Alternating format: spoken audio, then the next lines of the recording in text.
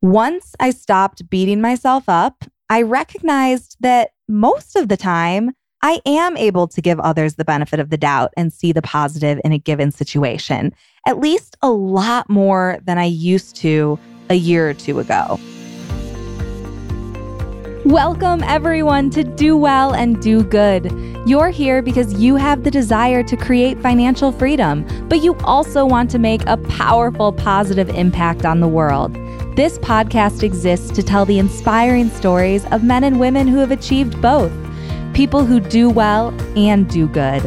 I'm your host, Dorothy Ilson, and I'm here to help you discover proof that individuals have the ability to make a massive impact.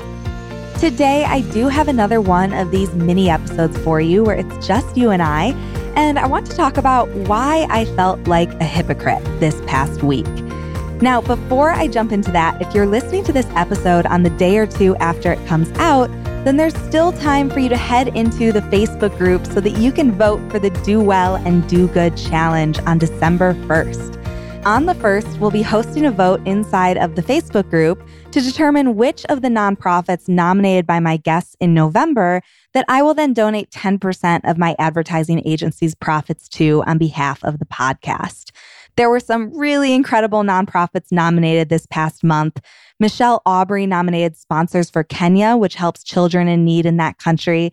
Chris and Lori Harder, who were both on the show in November, they nominated Pencils of Promise, which builds schools. And then Randy Molland nominated Kids Sport Victoria, a nonprofit in Victoria, British Columbia that helps kids from low-income families to participate in organized sports. So voting for the challenge is such a great way to make your voice heard. You can do that by heading over to dowellanddogood.co/Facebook, where you'll find a link to join the group so that you will be ready on the 1st to vote. So now, without further ado, why did I feel like a hypocrite this past week? It all goes back to what I shared in episode 27, which was all about how to question our initial judgments and look at situations that are upsetting us in a new light. In that episode, I shared this game that I like to play to help me shift my perspective. You can go back to that episode to get all of the details, but the basic idea is this.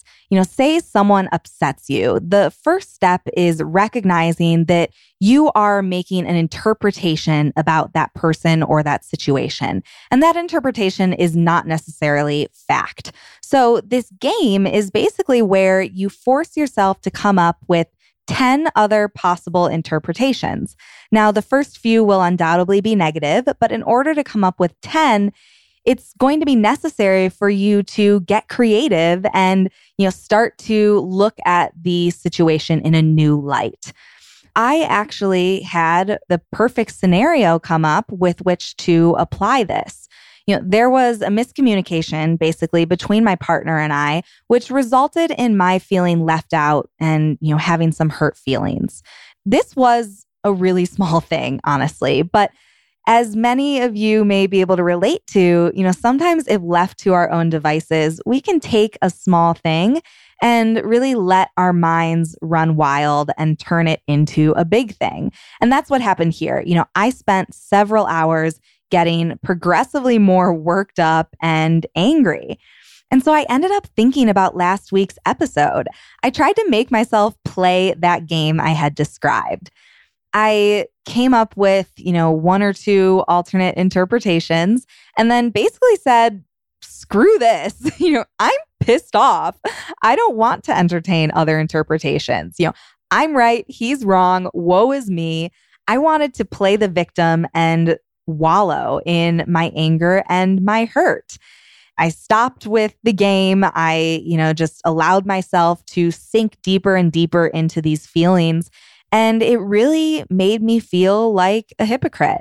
Who am I to tell people to do this stuff when I can't do it for myself?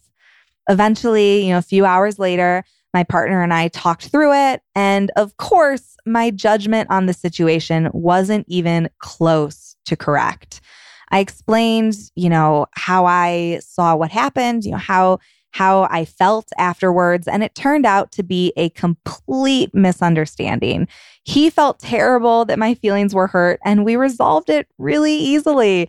I discovered that, what I thought was going on in his head that fueled my anger and got me all worked up was completely backwards from what was actually going on. But regardless of the truth of the situation, I decided, kind of deliberately to instead spend hours swimming around in the anger and this woe is me attitude. My point is that this isn't a switch that you can just flip and suddenly be able to shift your perspective and attitude at the drop of a hat and in every situation. This is hard, and I am absolutely not perfect. No one is. I really want to share with you, not just my ups, my revelations, the things that are going well, but I want to share with you, the real whole picture that this stuff is messy. Our emotions are messy. It's not like you all of a sudden just master the ability to control the way that you think about things. This doesn't mean, however, that we shouldn't try. Once I stopped beating myself up, I recognized that most of the time, I am able to give others the benefit of the doubt and see the positive in a given situation, at least a lot more than I used to a year or two ago. You need to understand that this is a muscle. The more we practice these things, the stronger that muscle will get. Each experience we have makes us stronger. And as you exercise this muscle and gain greater control over your reactions, it will get easier. The result is that things won't bother you as easily. You'll start to see the good in most situations, and you will watch as the quality of your relationships, both with other people and with yourself, continue to improve and bring more and more happiness into your day-to-day life.